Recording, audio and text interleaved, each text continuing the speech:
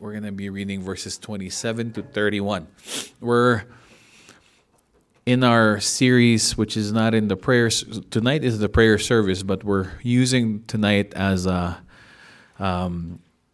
part of our Road to the Cross series so that we can all truly observe in our spirit, in our minds, in our soul, the journey of Jesus on his way to the cross. In order for us to truly appreciate the resurrection, which is coming this coming Sunday, my sole purpose was to also remind us of the suffering. Now, as I got to study the suffering, it's surely not easy. You know, it's being in pain is not something that's pleasurable, correct? It's the opposite of pleasure. It's easier said than done when we say, I always say it, you won't know happiness until you know what sadness is, correct? So that's the same with Jesus. We won't know the happiness or the joy of the resurrection if we don't know what he went through. And let me begin reading the verse and then we'll say a word of prayer. The governors, the title is Jesus Scourged and Shamed, but the title of our message is All for You. Verse 27, the governor's soldiers stripped off Jesus' clothes and put a scarlet robe on him. They make a crown out of thorn branches and placed it on his head. And they put a stick in his right hand. The soldiers knelt down and pretended to worship him. They made fun of him and shouted, "Hey you, King of the Jews!" Then they spit on him. They took the stick from his hand and beat him on the head with it. When they had finished making fun of Jesus, they took off the robe. When the soldiers had finished making fun of Jesus, they took off the robe. They put on his clothes back on him and led him off to be nailed to a cross. This is the word of the Lord. Let's pray. Father, we thank you for the testimony that Brother Will have shared with us and saving his mom, Lord God, and saving another soul, Lord, and us knowing about it and us being blessed by it. We're grateful. We thank you for the songs and the singers that you provided for us tonight.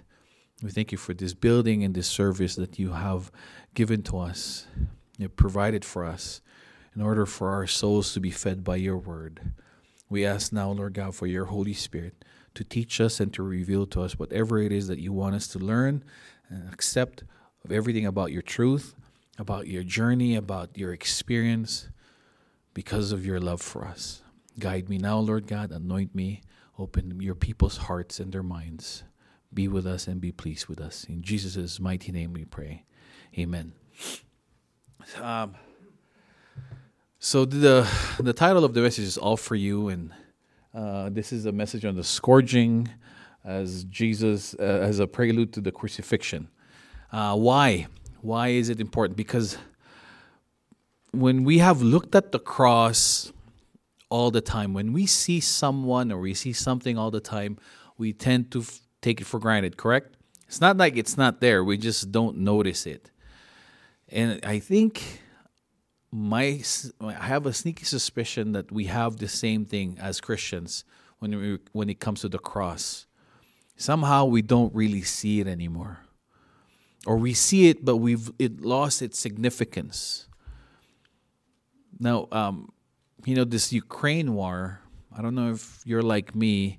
Do you find yourself changing your feed or the channel right away when you see the Ukraine war because it's just too gruesome, or sometimes maybe you feel like it's irrelevant or it's just boring, right? It's horrific maybe.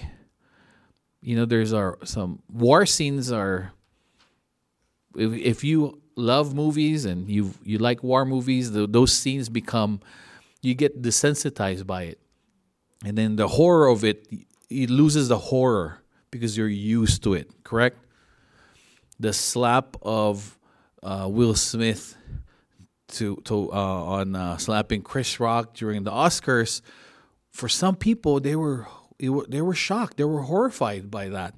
But for some Filipinos who grew up in the family that people get slapped all the time, you're like, it's an everyday thing. These people just happen to be actors in a bigger stage, because there is a certain you get used to it or not, right? So the cross maybe has that same effect towards us Christians, because we know it was for us, because Jesus died for our sins, and then 3 days later he resurrected anyway, and then we were saved by grace, and then when we die we're going to go to heaven. Those are all great truths, but I said it in a tone where it's just, I'm going to go in my car, I'm going to start the car, I'm going to go to work. It's like, because it's easy, it's an everyday thing, it's nothing. It has lost its meaning. And it's always good for us to be reminded of what it really took Jesus for us to be saved. Now, we have looked at the cross so much that we really don't see it. And then we change channels for another channel because the news is just horrific. Now there's bless you. Crucifixion was so horribly cruel that no Roman citizen, regardless of his or her crime, could be crucified. Did you guys know that?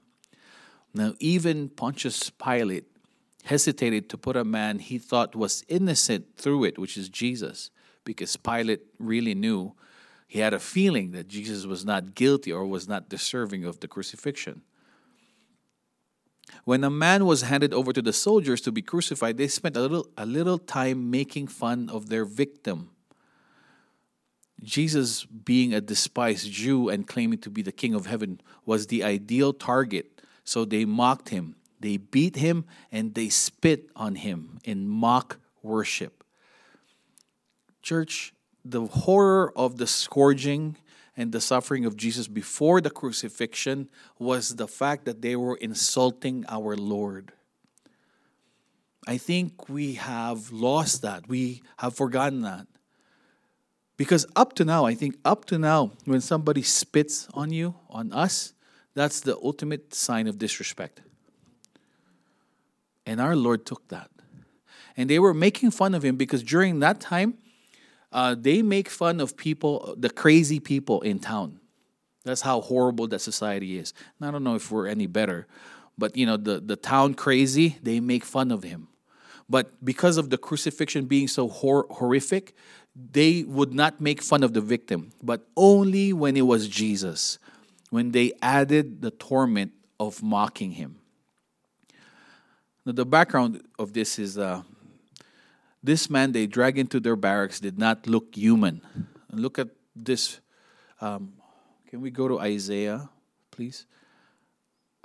Isaiah 52:14. It says here, everyone who saw him was horrified because he suffered until he no longer looked human. Isaiah was talking about Jesus. Folks, have you seen those in the Philippines? They would show that binugbog ng taong bayan. You guys have seen the TV patrol when somebody does something and then they would beat them up, and I would be horrified on how those guys would look like. It's just swollen. And here, this is no exaggeration because this is written, he no longer looked human. In Gethsemane, thinking about the cross, he broke out in a bloody sweat. He was covered in dried blood, and that is why the soldiers who came to the garden to arrest him fell back when they saw him. At some point, his beard being jerked out, he said, and in Isaiah 50, verse 6, I offered my back to those who beat me, and my cheeks to those who pulled out my beard. I did not hide my face from mocking and spitting. Because the human reaction is, when somebody spits at you, you move, right? You move and you cover or you strike back, right? But Jesus didn't do any of that. He neither moved, he neither struck back, he didn't even say a word. Worst of all, Jesus had been scourged probably by these same soldiers. Many victims never made it to the cross because they died of the scourging. That's That's history from Josephus. And the scourge was a Roman whip with leather straps attached to a wooden handle. And we will see this when we watch if you've seen the Passion of the Christ, you have an idea. In the end of the straps, there were tied bits of metal and bone. The victim was stripped naked and stretched out by being strung up to a post. One soldier stood to hit him from behind. One soldier stood to hit him from the front. So 2 soldiers, front and back. When they would come down to strike the flesh, the pieces of bone and metal would catch in the skin. So then they jerk it back. They would rip out the blood and flesh. By the time you had 39 lashes like that on the back and on the front of victims, the victim's intestines and internal organs were exposed and pieces thrown in all directions by the whip. Arteries and veins were hanging out. This is what they did to our Lord. Can you think of the 39 lashes to the back? How about the 39 lashes to the front? Because that's not total of 39. That's 39 each. From the top of his head to the soles of his feet skin was jerked from his body. Was it the bits of bone and metal on the scourge that ripped out his beard? How many lashes hit the beautiful face of Jesus, pulling out his beard? Because he says there, my beard was pulled out. Only God's providence kept a bone from being broken and his eyes from being jerked out. Because it was written in Isaiah 52:14, tells us when they were through with this dirty work, many were horrified at what happened to him because he suffered until he no longer looked human. The soldiers had to do a job. They were just doing their job. They could say that, right? They should have just done it. Take him, bind him, go get the other 2, give them the crosses, lead them through the streets, go to Golgotha, nail them to the crosses, sit down and wait for the death. That was it. Just a simple routine job. It sometimes took days for victims to die. Most went insane before they died because the heat and the thirst and the insects eating their wounds and the unquenchable pain meant stark, raving mad.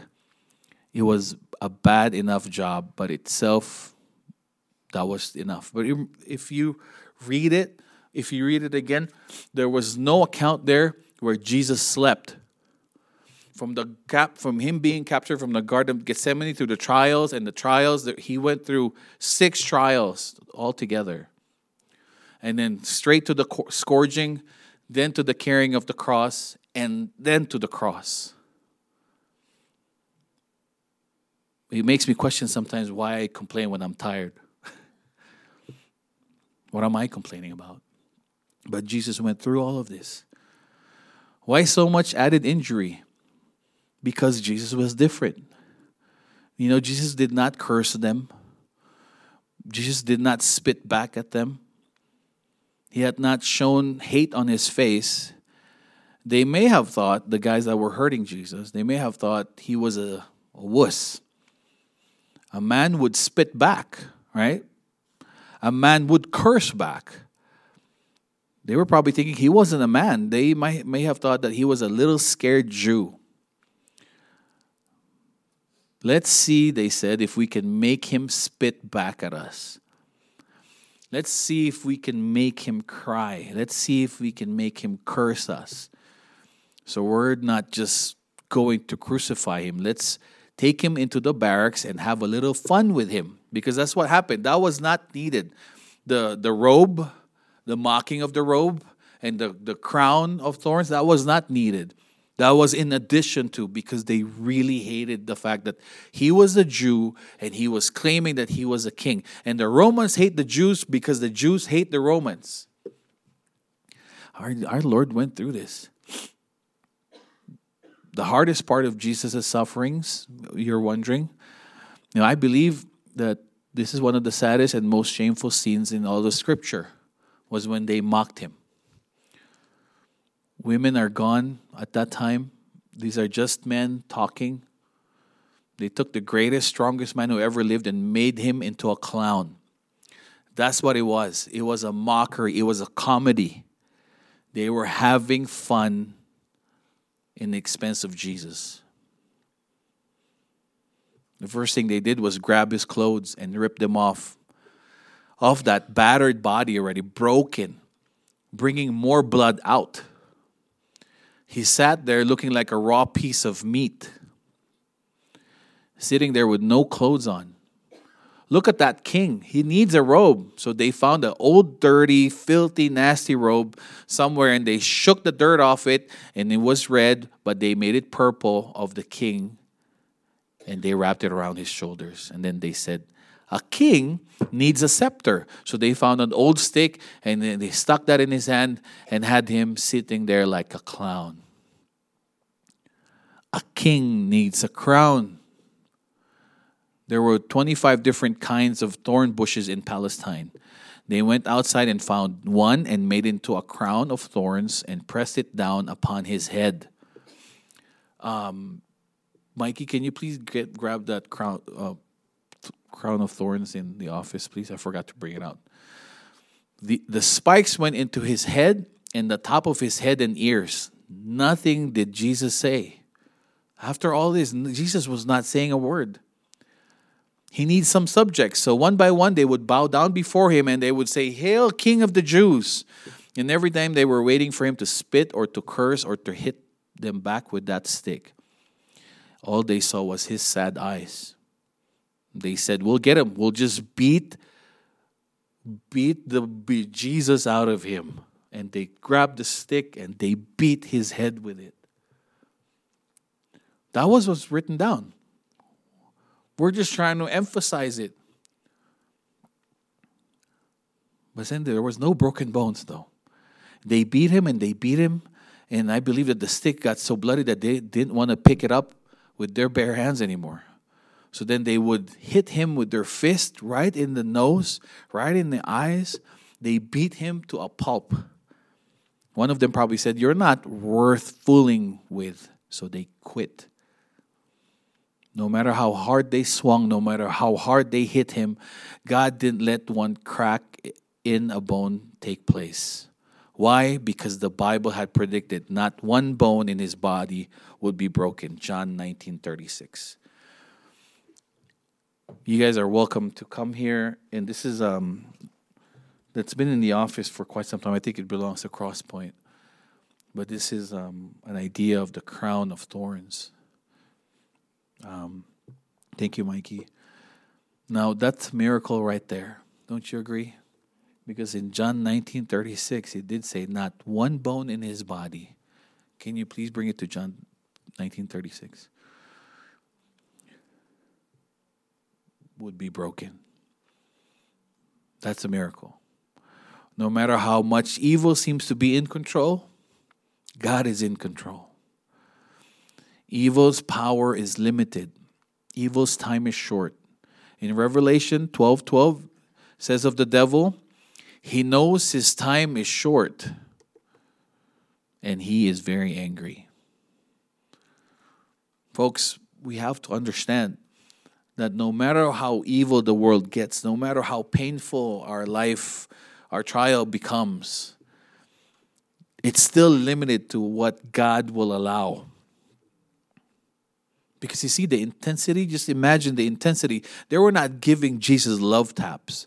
They were trying to kill Jesus with those punches. But not even one bone was broken because it was written down in the Bible. There's many promises in the Bible that is true for us too.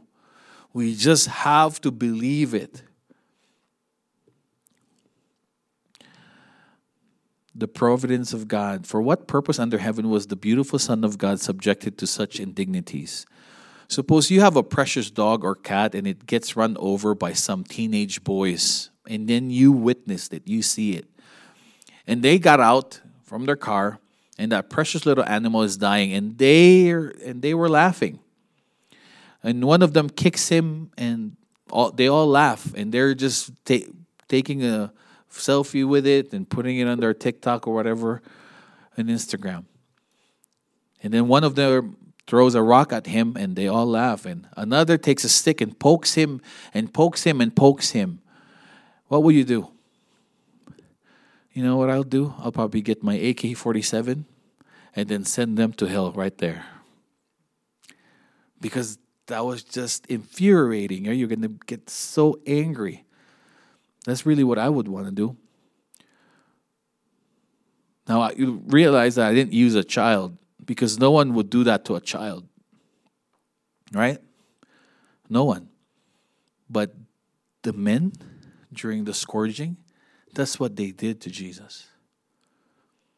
They heard him and they laughed at him. And then they made fun of him.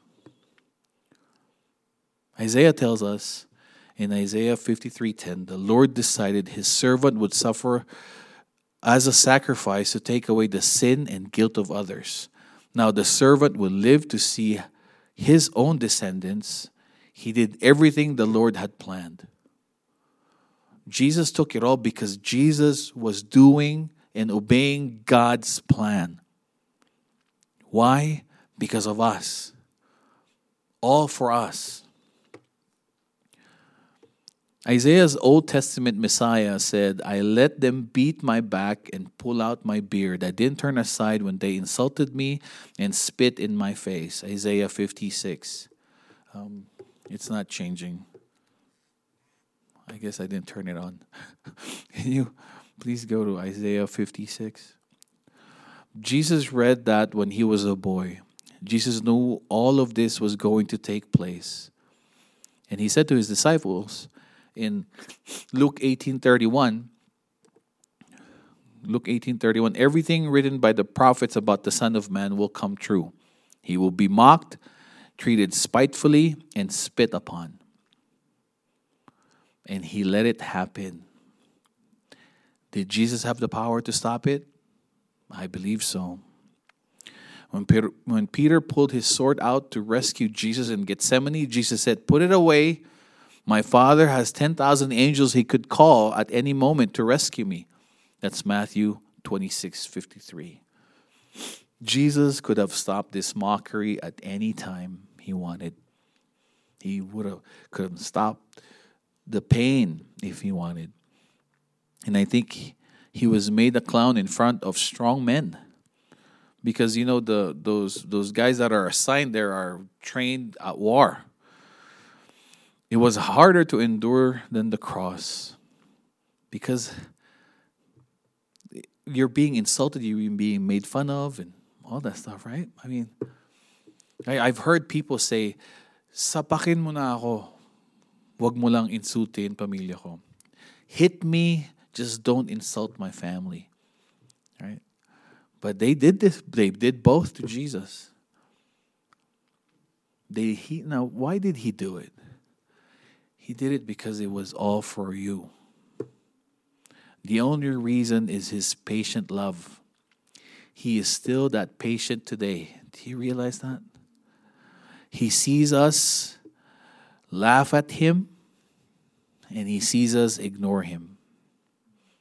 He sees us hurt our fellow human beings, and he sees us laugh at our fellow human beings suffering. Who have you hit with your fist lately? Who have you hit with your gossip lately?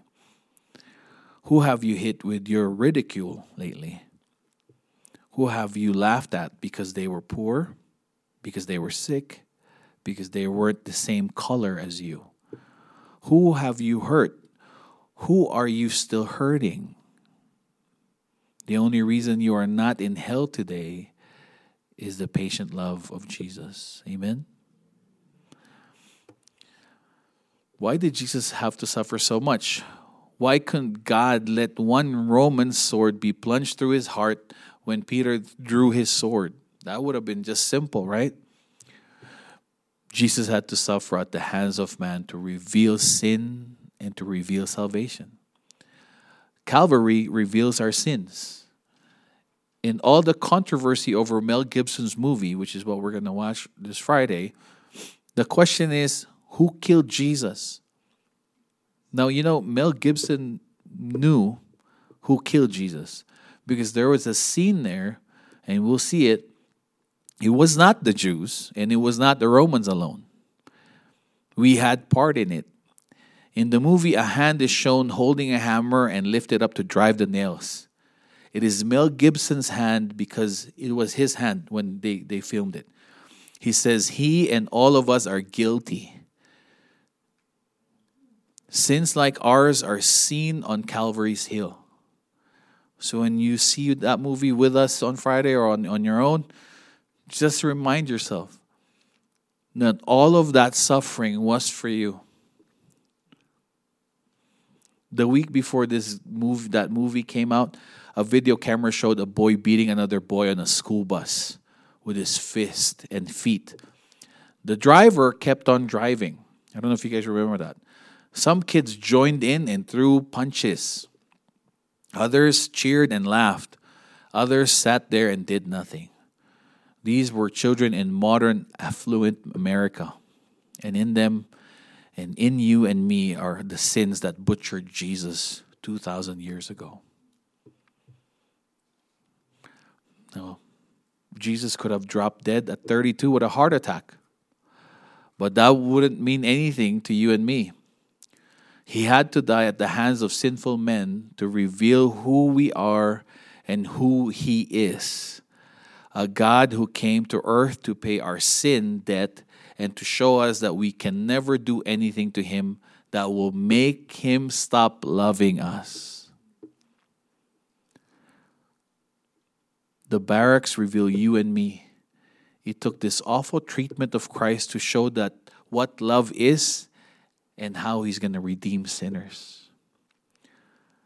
I know it's a horrific way to see love, but that was love. It is all love. So the next time you think no one loves you, look at Jesus. The next time you really struggle in your relationship and you feel lonely in your relationship, think of the love that Jesus has given you. And not just the cheesy Hollywood love. It's the love that when He went through that suffering, He was hated. In Isaiah 53, 3-6, it reads, He was hated and rejected. His life was filled with sorrow and terrible suffering. We despised Him and said, He is a nobody. He suffered and endured great pain for us. He was wounded and crushed because of our sins. By taking our punishment, He made us completely well. All of us were like sheep that had wandered off. We had each gone our own way, but the Lord gave Him the punishment we deserved.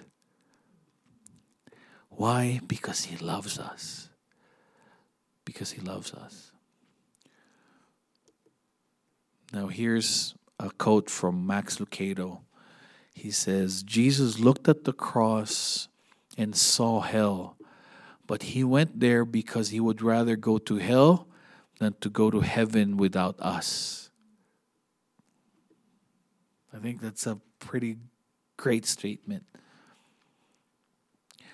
Now the question here is, have you truly given Jesus your sins to forgive your life and to change your life and to give control of? Because if you haven't, Jesus is your judge. But if you have, Jesus is your Savior. Now, if you have given your sins to Jesus, why do you still enjoy the same sins that put Him on the cross? Folks, Jesus' love was not cheap. You know, when people say, I love you, but there's no action behind it, right? Or they say they love you, but there's something in return that they're expecting. Jesus' love doesn't expect anything back from us, right? Other than us loving Him back. Because obedience is the fruit of our love for God. Amen? So when we're praying and we're going through tonight, in your prayers, remember in your mind, in your soul, in your spirit, in your hearts, that when you hear and when the next time you tell someone Jesus loves them, and when you tell yourself Jesus loves you, you think of the horror that he went through. Because that's how he showed his love for us. He died for us, and it wasn't an easy death. It was a long, excruciating pain. Amen? But that is what our Jesus went through. Thank you for your patience. That is our message tonight. Please join me in the word of prayer as as the music team makes their way up here. I hope that this message solidifies any questions that you may have if Jesus truly loves you. I hope that whenever you look at the cross, it also reminds you of the scourging of Jesus and the shame that he went through in order for us to be with him. Amen? Let's pray. Father, we thank you for your patience for us, your patient love for us. We thank you for taking all those insults, Lord God, that was handed over to you. We thank you that up to now, Lord God, you're still patient with us. Up to now, Lord God, you're loving us despite our many failures or our inconsistencies. Father, we thank you for who you are. We thank you for the cross. We thank you for dying for our sins. We thank you for your grace and your mercy that is new every morning. I pray right now that my brothers and sisters, that all of us in this room tonight, Lord God, and everyone hearing this message, Father, that our love for you will be revitalized. It will grow. It will change. It will improve, Father. Let it not be just a cheap way of love for you, but a real way to love you that is reflected in our lives, not just our words, but in our deeds. Father, may you be pleased with all of us tonight, and may you hear our prayers. In Jesus' mighty name we pray. And all the Lord's people said, amen, amen.